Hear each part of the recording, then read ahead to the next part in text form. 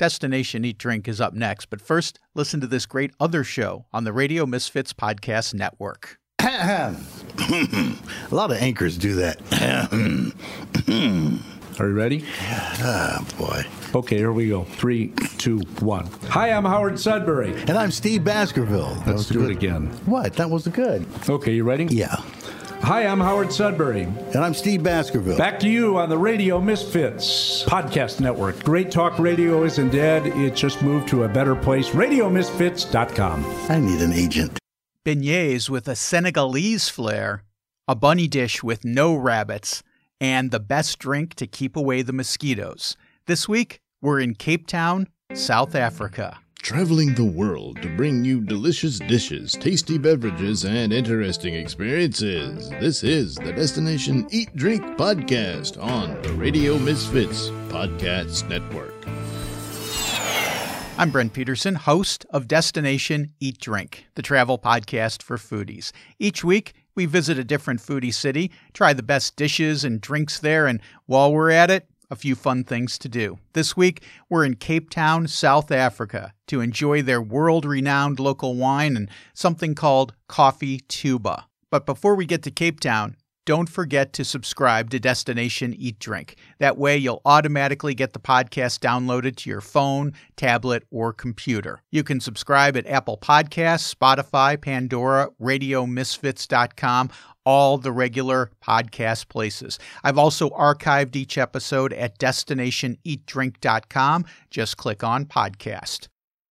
Cape Town is always popping up on lists of the world's best foodie cities, so I wanted to find out what makes it so special, and I reached out to Elsha Erasmus, a food tour guide in Cape Town. Elsha grew up on a farm in South Africa and worked and traveled all over the world, but returned several years ago to her home country to start Cape Town Culinary Tours. Their tours take visitors to places not often seen by visitors and delve into the cuisine of Cape Town's many cultures, including the Cape Malay and African cultures like the Zulu. So let's find out about bunny chow and South African samosas with Elsha Erasmus. And be sure to listen to the end of the podcast for a special discount offer from Cape Town Culinary Tours. Destination Eat Drink. Elsha, you run Cape Town Culinary Tours, and Cape Town is just such a fascinating place for me because I've never been there, but I have friends who have been there. So it seems like an exciting and vibrant and really big city. Oh, yeah. How do we wrap our minds around visiting a place as big as Cape Town that's so far away from most of us in North America? Oh, wow. Yeah. Well, it is far, definitely. We discovered that from guests flying all the way from Minneapolis the other day. And they just kind of explained their journey. And they were like, but one thing, their aim was get to Cape Town. Their friends have been here. And we're very privileged to have a bunch of tourists, not just comes once, they come twice. And then you kind of get to meet and greet people of the past. Oh, it's incredible. We've had an amazing journey. Cape Town is very special, not just because it sits right at the point of Africa. It has its own culture, a diverse structure that happens here. It's really home to many, even people that comes from abroad. We always say you don't visit Cape Town just once. You tend to either stay here forever or, you definitely will come back.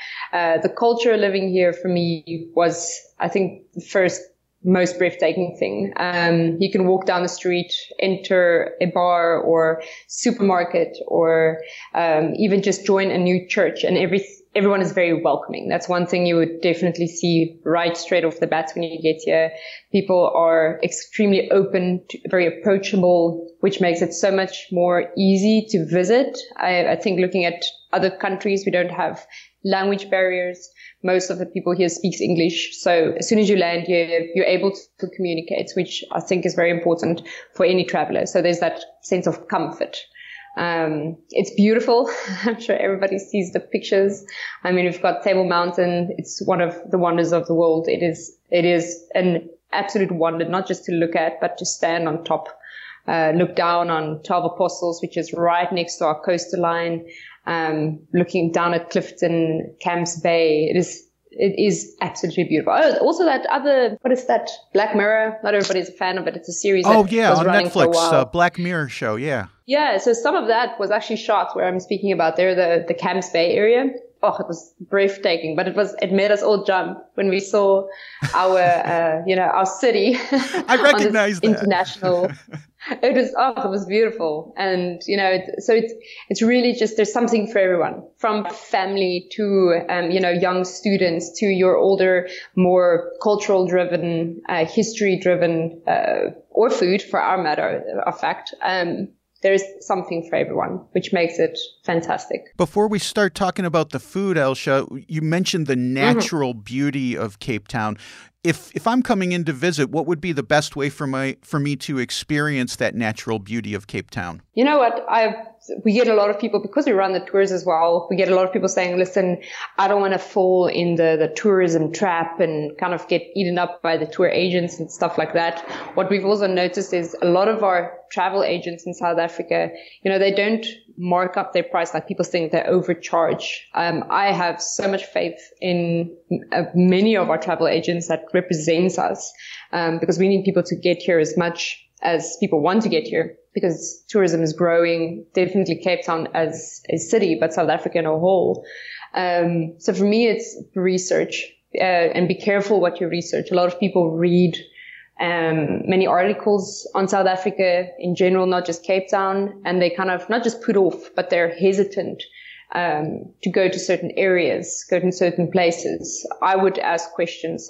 When I travel, I ask questions. A lot of our travel agents says the first thing people ask, number one, is safety. How do we kind of move around all the news and kind of see what we see? Yeah, I think definitely talk to someone that is either local, get in contact. Many tour operators will be happy to answer questions. You mentioned safety, Elsje. How do you answer the safety question? Because, we're here in North America and we hear news, and I'm always very skeptical when I see reports on the news, because whenever I travel somewhere, it doesn't matter where it is. It could be anywhere. Yeah. People will always say, oh, aren't you scared to go there? Because of some news story they heard. I remember we went to Croatia in 2011, I think it was. The war had been over for, over a decade. Yeah. And people are like, oh, isn't there a war going on there? I'm like, no, that was years ago. Wow. So I put it to you, Elsje. How do you answer when people say, oh, you're going to South Africa? What about the safety? Yeah, I think I would, if I did not live in South Africa, that would also be my main concern. The funny thing is that we here, yes, we know the crime happens around us and we're very aware of it, but we don't see it nearly as much in our news and newspapers as I would say international news does, because it's kind of like when it happens here, you guys hear about it first. For us, I don't want to use the word normal because that's quite scary to kind of hear, but a lot of these crimes are happening in areas that are not just rural. It is kind of managed or run by a lot of gangs, and you'll read everywhere, all over their internet. But that's not areas where you'll particularly be going as a tourist, unless you're like a very adventurous, adrenaline-seeking tourist. But I mean, you'll be in the city center. You'll be going to Boulders Beach. You'll be going to Clifton. You're going to wine country, areas that are protected not just by the government but by the local people. I mean, we look after what we have as much as possible. It's just unfortunate some areas we can't get in there. Like even as a local, if you would want to reach out and assist, it is very, very difficult. So yes, we have these areas that a massive, not just stereotype has been built around, but stories, and one person talks and kind of adjusts the story just a little bit, make it a little bit worse, and then the next person talks and he adds a little bit more. So I think it's dangerous to listen to people or the news, because it might just be exactly what they want the world to see and hear. So that's why I also say to rather ask questions to the local tour operators. They will tell you where to go and definitely where not to go. That's good advice. Elsje, let's talk food, because that's why we're here, right? Food of Cape Town. If I go on a Cape Town culinary tour, what are some of the dishes that I would be experiencing and enjoying? And tell me a little bit about that. Oh goodness! If when you come to South Africa, I need to take you on both the tours. Right now we've got two, but they're very flexible, like any other food tour. If the listeners has been on a food tour, they kind of mold around your needs and what you want. But our 2 set tours, we wish we could put it in one day because it will be the perfect example of not just the cosmopolitan history and food, but also the historic part of our food and how it's influenced our culinary scene all over the years. And we never really noticed it.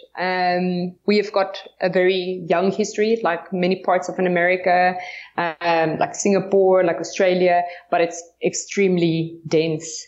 So we kind of decided not to go the normal fancy way where you get all the, top 5 restaurants in Cape Town onto this one food tour. We wanted to actually go where I went for lunch, where my friends, my next door neighbor would go to lunch.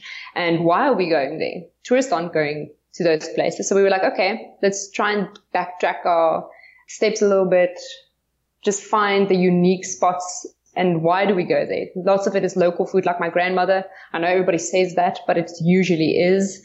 We talk about bobotie, which came back all the way from the 1700s Dutch cookbook. We talk about bunny chow that influenced the apartheid era drastically. We talk about curry, and then people see Indian curry. It's not that at all. It's Cape Malay or Malaysian curry, so it's very Mediterranean. And funny thing is, about 80% of our food is not from here. It's from all over the world. It's all our different influences. It's anything from local Zulu, Xhosa, Khoi, San, Afrikaans, British, Dutch, French, German. It is all those interlinked into each other. Portuguese, let me not forget them. So it's all these, little links that has been placed together. And we found spots that you wouldn't necessarily find as a tourist, and we bring them to the plate. So it's, the little back corners, the back alleys. So let's talk about some of those dishes that you mentioned. Bunny chow, a great name, first of all. Love the name. But what is bunny chow? Okay, first off, it's nothing to do with bunnies.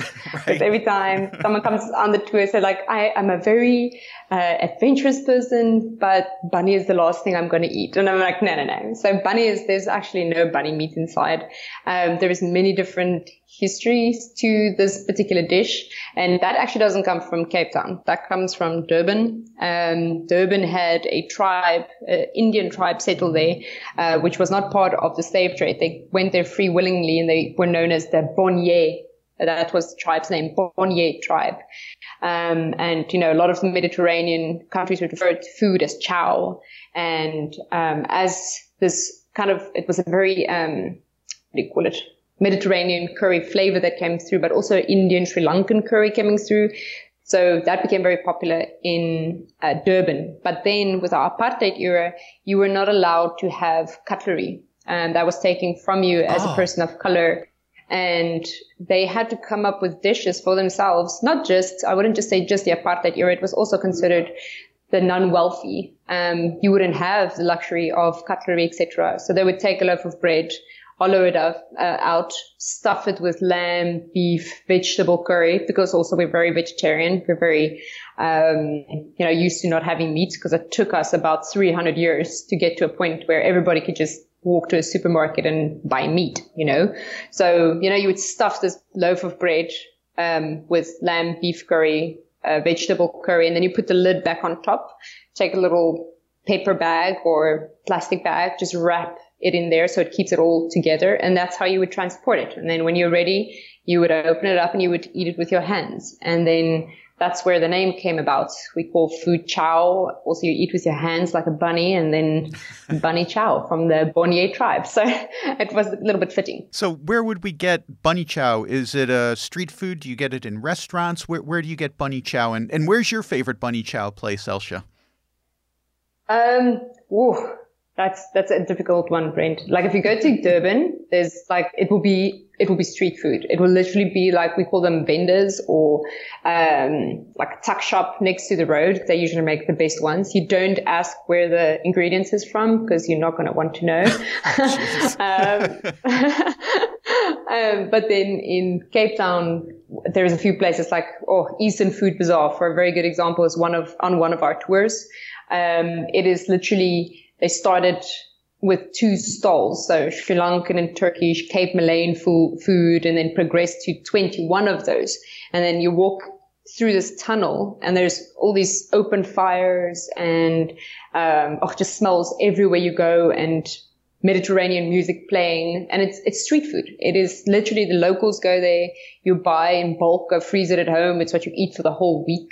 And it's inexpensive because they've got all this bulk for all the people passing through. So that here for us at the Eastern Food Bazaar would be definitely a street food. You can get it at another place, which we have another dish I would like to tell you about, but it's called Miriam's Kitchen. Miriam's Kitchen is in a family. They've been around for 28 years, maybe 29 this year now, if I'm not mistaken. And their family is just, they make anything from our Cape Malayan rotis to our bunny chows, to our Gatsby sandwiches, to our little milk tarts. Anything. You can just go in there and everything will be right there for you. At Miriam's Kitchen, it sounds great. Miriam's Kitchen, it's fantastic. You mentioned the Cape Malay community, and as I was preparing for this conversation, I was reading about this, and I had no idea that people from Malaysia were brought to South Africa originally as slaves. Mm-hmm. I just assumed that it was strictly the African slave trade. Mm-hmm. Talk about how the Malaysian people came to Cape Town, but also talk about the Cape Malay community and some of the ways that we can experience their culture when we come to visit Cape Town. Oh, yeah. So something that we feel very strongly about on the tours as well is that many of our cultures that was brought into not just South Africa, but in the point of entry in Cape Town does not get a lot of recognition. We talk about our first slaves were brought in from Angola, which was part of the VOC, which was the Dutch East Indian Trade Company. So when they made their way from Europe, they, stopped by Angola. We got slaves there. Later on, we also had Senegalese influence, which was some of our first French influence into South Africa, which not a lot of people know. They made their way down to Cape Town. That became between 1652, 1654, it became a freshwater supply stop here in Cape Town, for the Dutch and the British to kind of pass by on the way to, Madagascar, India, Sri Lanka to go get spice and stuff like that.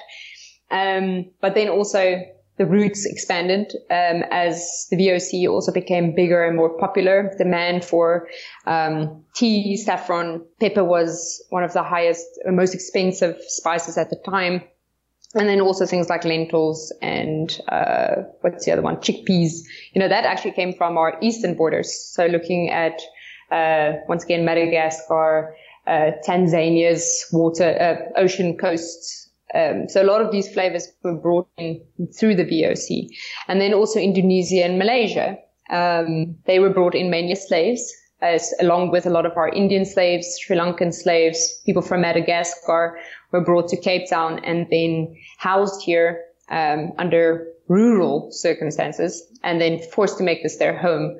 You were stripped from any identity. So if your name was Erasmus, it probably would, if you were here brought in by the month of February, you'll now be, Alsha February. So you were stripped from any identity you had, and Cape Town created its own culture, which now is known as the Cape Malayan people, the Cape Colored people. That's also 2 very different things when you speak to people about it.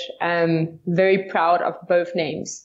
I know in some parts of the world, talking about something like a mixed race or Cape Malayan or Cape Colored might be offensive. In Cape Town, or South Africa, if you mix those 2 around, you will be offending that race. So it's a very particular group of people, a very particular, now that a DNA that has been formed here in Cape Town, and it's still very much noticeable throughout. I'm sure you know the Boerkaap, the beautiful, colorful houses. Everybody always, where's the colorful houses? Right. It's stunning.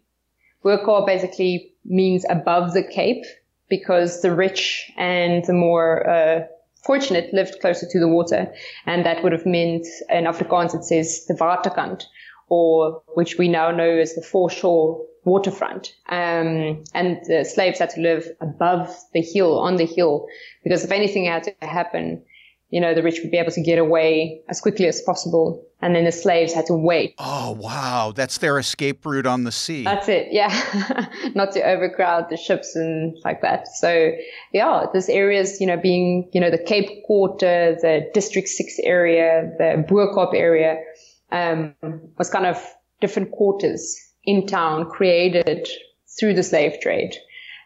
With these particular people in them. And then we created our own little culture. What would be a typical Cape Malay dish that we could enjoy? Sure. Like this is the thing with suburbs. One thing, I love Cape Malayan food. I also like Indian food. And there's a very fine border between them. And then also with the suburbs. Like some people have lived being Cape Malayan for, very, very long in the outskirts of Cape Town. And they consider themselves, of course, the most Cape Malayan. Then you come to Cape Town city center and you go to the Boerkop. We've got a lady there called Fatima. If you just search Cape Malayan food in Cape Town, she pops up on Google. Wonderful woman cooking in her home in Boerkop. She takes you in, she shows you how to make the Cape Malayan curries. This could be with, with rotis, with chapati. It sounds very Indian, but it is not. It's got a very particular flavor. We use a lot of cardamom. We use a lot of coriander. Your curry flavors are there still, but we love things like ginger, garlic, onions, stews, broths, with your rice, with pap. Pap is like a palenta. You put that for breakfast, you put it for lunch, you put it for dinner. You have anything from dessert that's like malva pudding, but that's also very much of Afrikaans, but it's definitely very intertwined into our Cape Malayan culture. You have koeksisters, which people forget because they only read about koeksisters. Koeksisters is the very Dutch Afrikaans sweet weaved pastry. And then the koeksister is the Cape Malayan one, which is almost like a puff donut with spiced chai tea flavor in it with condensed milk and coconut sprinkled all over it. It is fantastic. Good. You have to get it fresh. Oh, it's good. It is very good. So there's a lot of diversity when it comes to the Cape Malayan food. They use a lot of samosas. I mean, samosas are part of many cultures over the world, but most of our Cape Malayan food is vegetarian. So we've had vegetarian food for centuries. We know how to cook with it. We didn't have a lot of ingredients. So we kind of had to use what we had available to us. So if we get a samosa in a Cape Malay neighborhood, it would be Malaysian in origin, not Indian. Not Indian, yeah, definitely. And also our spices, looking almost Vietnamese, Taiwanese. It's a lot of peanut butter. It's a lot of sesame seeds. It's a lot of bit of chili spice on top. So it almost goes a lot more back to Asian influence than your Indian influence. They both come together because they're very both relevant to each dish. We use all the same ingredients, just enhancing each other. So that's one thing about us. Not one singular ingredient overpowers a dish. It enhances. Everything comes together. You'll taste every single thing in every bite. It's lovely. It's amazing. Elsha, what about the dish bobotai? Is that how you pronounce it? Yeah, well, very good. You're very close. Well, we get a lot of people. It could be babooti, it could be babooti, it could be bob's tea, but it's, yeah. So babooti is probably one of our oldest savory dishes in South Africa. It did first come to the port of Cape Town and first found in a 1700s Dutch cookbook, the dish that we work from. But then we changed it completely. When we look at, once again, the slave trade in South Africa, we had families brought in. A lot of people were exiled here, families being separated. We had a lot of kids. So the dish originally was a bit spicy.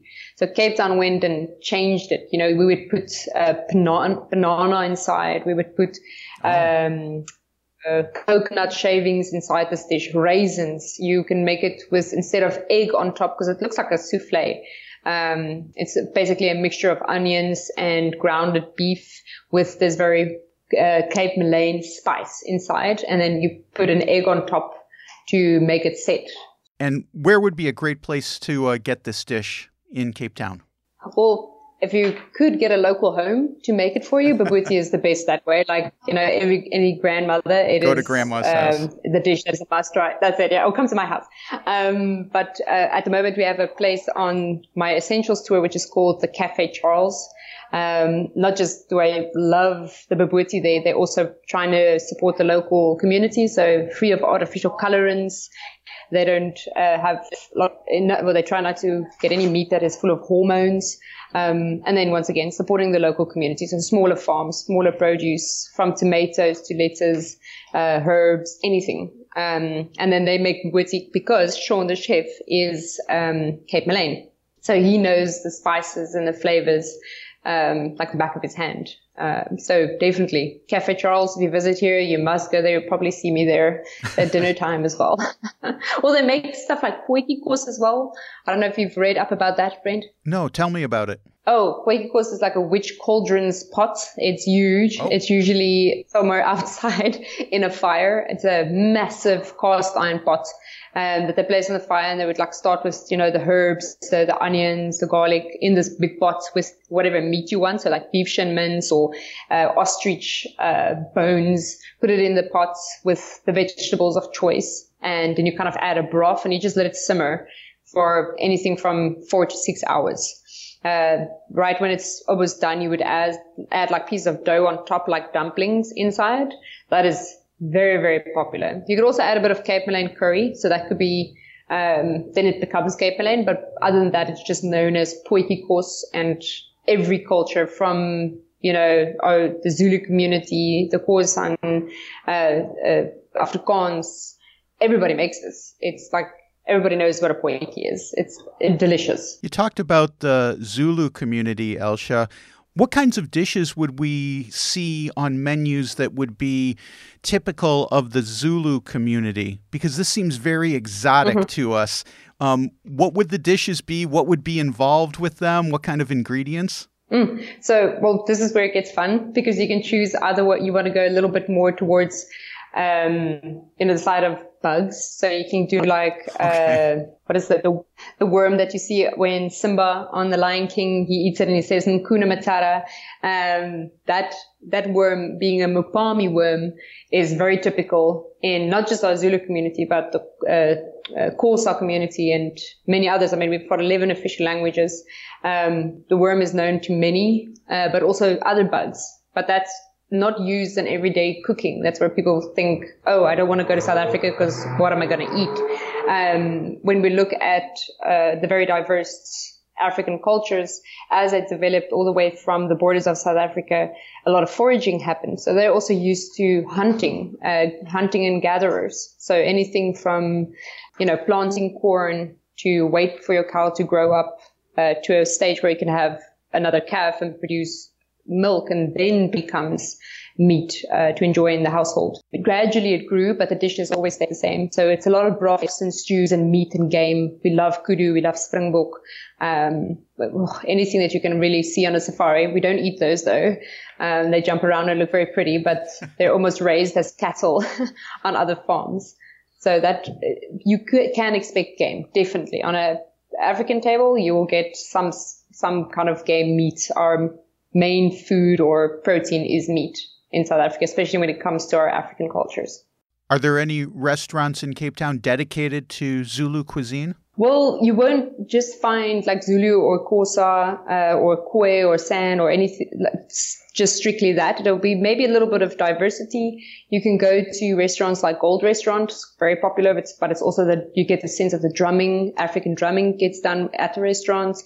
Your face get painted in the traditional painting. You can go to Marco's restaurant in Cape Town. There is also, but now it's literally slipped my mind.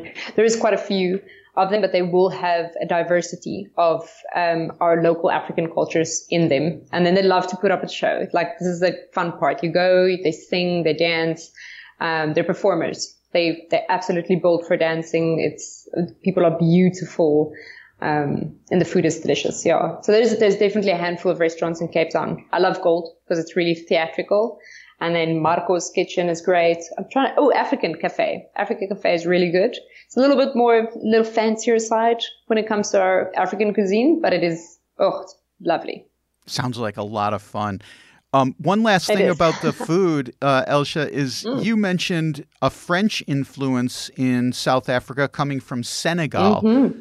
What would that be like? So looking at our Senegalese-French relationship, it is still very Senegalese when it comes to the culinary side. They do things like beignet or beignet, which is that little, the little donuts that you get. Yeah. But they put a little bit extra like lime, lemon zest and peanuts inside. So they change it a little bit. Sounds Food, it's delicious. It's great. And then also like tebe, which is like a rice, spiced rice, also once again with vegetables, seasonal vegetables. We love saying that word. We love eggplant, we love carrots, we love potatoes, all the stuff that the doctor says don't have too much from, and then meat, like a lot of meat, but more spicy. They love peanut butter as well. So you see our eastern side and our west side are quite similar because they have these spicy peanut butters and incredible flavor to enhance what they're having. Also coffee. I mean, they have a strong connection. I know same as in France, strong connection to coffee. There they bring something special though. It's coffee tuba, which is a juniper pepper that they actually grind up with the dark roasted coffee, and they call it coffee tuba because it was originated out of the second largest city in Senegal, which is Tuba. But it's extraordinary. It's spicy. It's like spiced chai tea, but it's spicy coffee. It's very delicious. So, and then they have a lot of French flair. They just have the finer details on their food. So, adding a nice little leaf or a flower or just trying to make the presentation look nice. So you can definitely see that influence as well. Incredibly hardworking people. Their history in South Africa, same as I said earlier, it's unrecognized. It should be spoken about a little bit more in South Africa. We're talking to Elsje Erasmus. She runs Cape Town Culinary Tours. Elsje, South Africa is a relatively young country when it comes to democracy. It's only been, 30 years or something.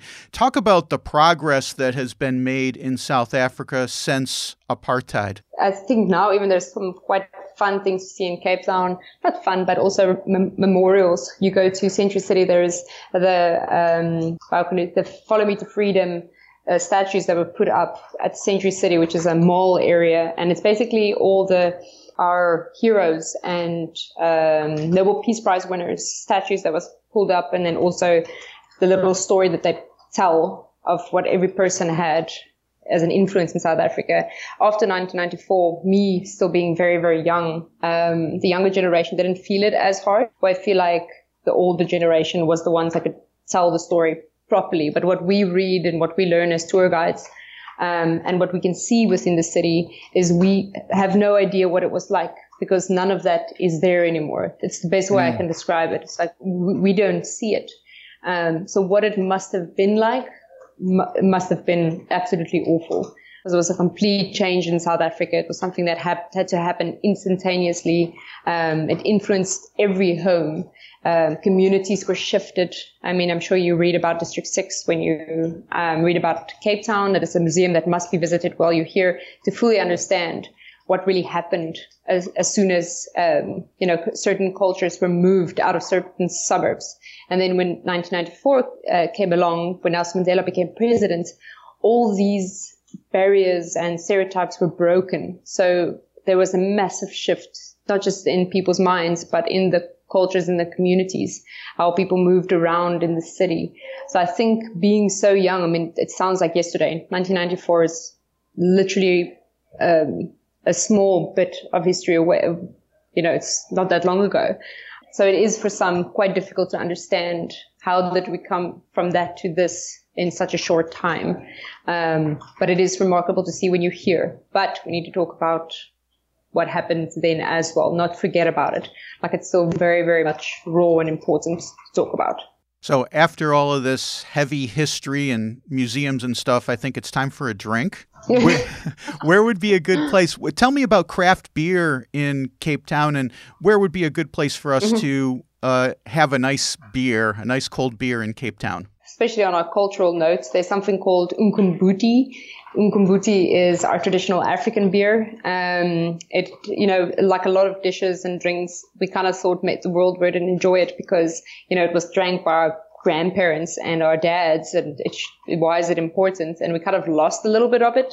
But now, especially in the last 5 years, anything from craft beer, coffee is coming back about. And also we're trying to use our traditional methods of making beer and certain drinks. So in Umqombothi, it's a very harsh drinking beer. It's really strong. But, you can make it from sorghum, which, if you go to Zimbabwe, just above South Africa, it's popular. It's everywhere. So now Cape Town has adapted that as well.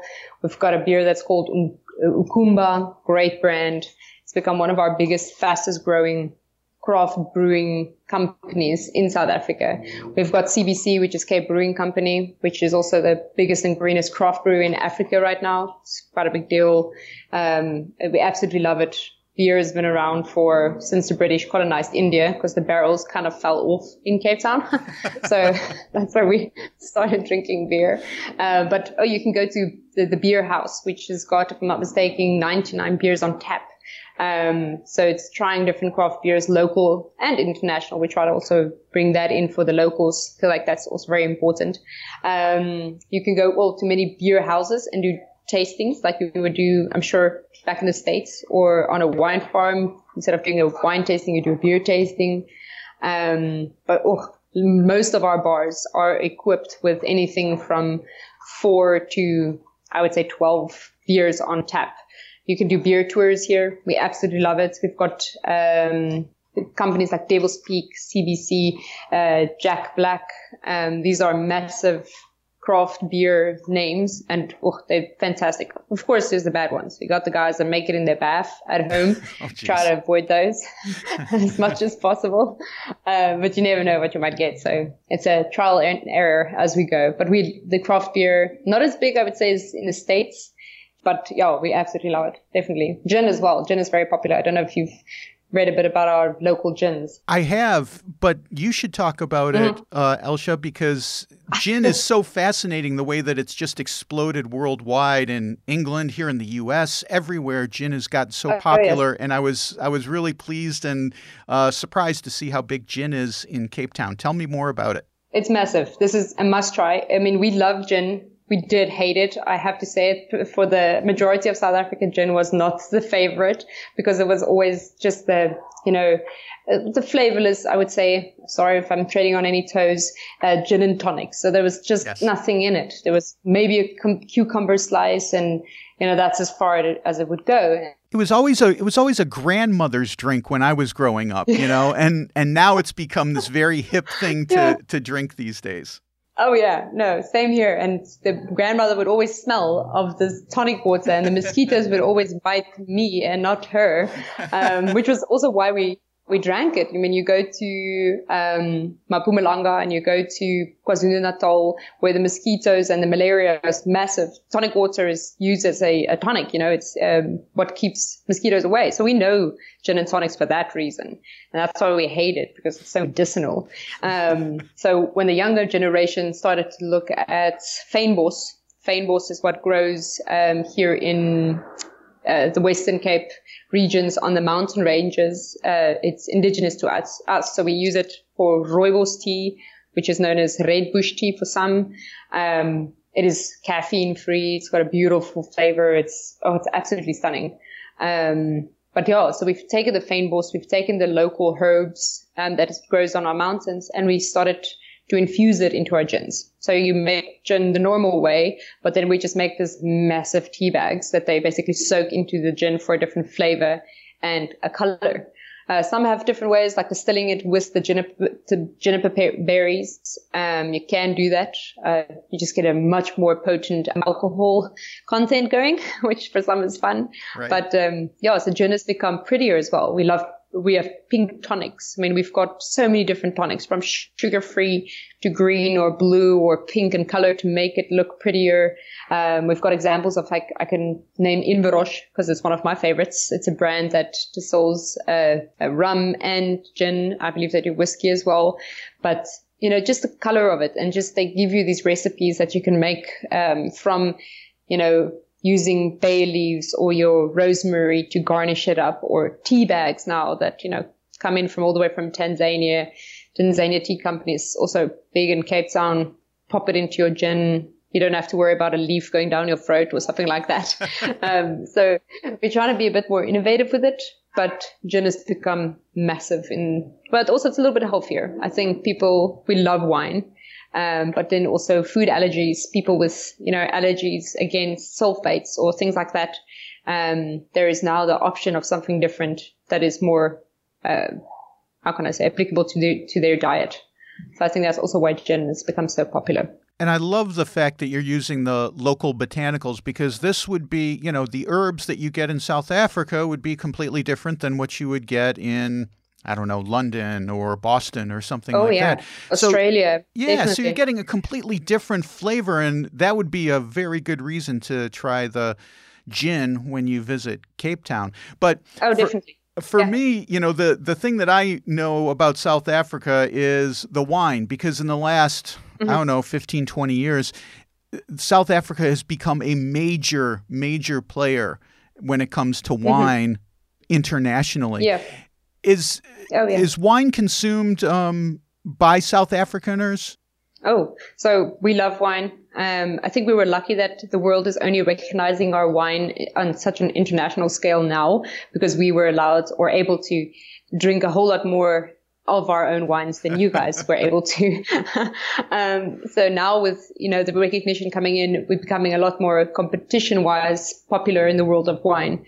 But we also have a very big history when it comes to wine. I mean, when the Dutch settled here, they basically focused on fruit trees and vegetable gardens to be set up for the ships to come past to, get minerals and, vitamins for their journey onwards to India. But then when certain of our governors settled here, they also were very educated in agriculture. Jan van Riebeeck and Simon van der Staal passed to governors of ours, one of the very first and early governors, started our wine industry. And that was, started emerging in the late 1700s. Also Napoleon drank our wine when he was exiled. Jane Austen, while she was writing some of her books, mentions places like Groot Constantia, which is here in Cape Town.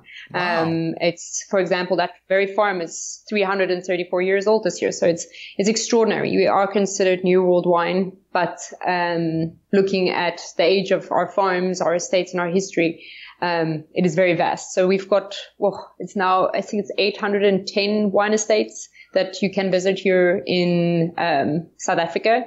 And they're all completely different. Just looking at location, we've got Franschhoek, we've got Stellenbosch, you've got Paarl region, you've got Somerset West, you've got Constantia, and the list goes on. Beautiful Swartland, beautiful regions where you can, try very different wines. We've got anything from your Sauvignon Blanc to your Pinot Noirs.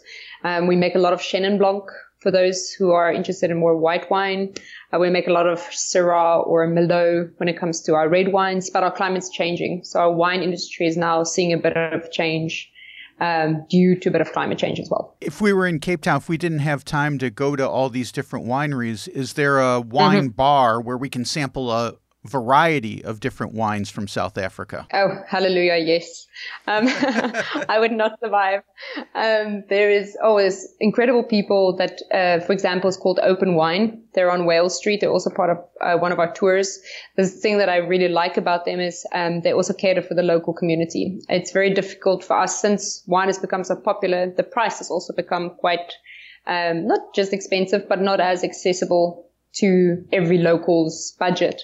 So they do wine per glass, for instance. So if you don't want to buy the whole bottle, you can just do the glass. It sounds like a, everyday normal thing, but we're talking about wines that is only sold on boutique wine estates. So you would not be able to get your hands on it because it's not in the bottle store, because more than 50% of all our wines get shipped out anyways.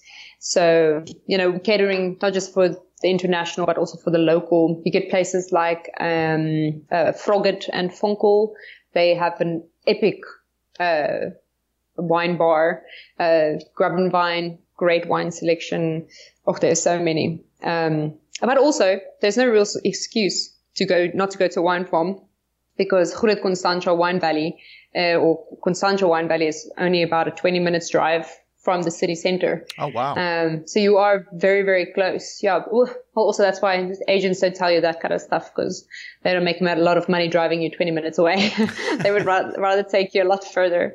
But yeah, so yes, definitely. There are so many places. You can do inner city wine tours. We do quite a bit of them for guests, where you go to wine farms that has tasting rooms available within the city. So you don't have to go all the way out to Stellenbosch or Franschhoek, which makes it a little bit more fun. Elsje, it's been great talking to you, and you've really whet my appetite for visiting Cape Town. Tell folks how they can get in touch with you and book a tour on Cape Town Culinary Tours. Well, first and foremost, thank you so much, Brent, for actually inviting us and having me chat to you about Cape Town. It's really, well, we hope you come and visit, and actually the guests will come and visit. It's straight up and forward for us. It's Cape Town Culinary Tours. You can find us on Instagram, Facebook, on Google. You can also send me a personal email, which is elsje@capetownculinarytours.com. If my name sounds very, very complicated, it's just ELSJE at capetownculinarytours.com. Send us an email, even if it's not just tour related. If you have questions, Brent, for your visit, yes, I believe it's next month. No, I'm kidding. I wish. Please let us know. We're always happy to talk. This is just a smidge of what Cape Town has in store. Johannesburg is just as incredible. As you go more north, it's just as incredible as any country. It has something different to offer, and a must see and visit at least once. And we'll put links to your Cape Town Culinary Tours website and everything that you talked about in the show notes. So if people want to get in touch with you, it'll be easy to do. Elsje of Cape Town Culinary Tours, again, thanks for being on the show, and we look forward to visiting with you in Cape Town. Thank you. I'll tell you, Elsje's got to be one of the nicest people I've ever talked to on this podcast, and she just makes the cuisine of Cape Town so approachable. Everyone I've ever talked to who's been to South Africa has just been blown away by everything they ever experienced there. After we spoke, Elsje dropped me a note and offered listeners of the podcast a special discount for any of their tours. Just go to capetownculinarytours.com, use the offer code DEATDRINK2020 for a special 15% off any tour. I've also included the coupon code below in the show notes. Well, that's going to do it for this episode of Destination Eat Drink. Next week, we are hanging with the cool kids in Portland, Oregon for food carts, craft beer, and donuts. Destination Eat Drink is distributed by Ed Silla and the Radio Misfits Podcast Network. Thanks, Ed. I'm Brent Peterson. I'll see you down the road. Join us next week for another culinary adventure on Destination Eat Drink, a presentation of the Radio Misfits Podcast Network.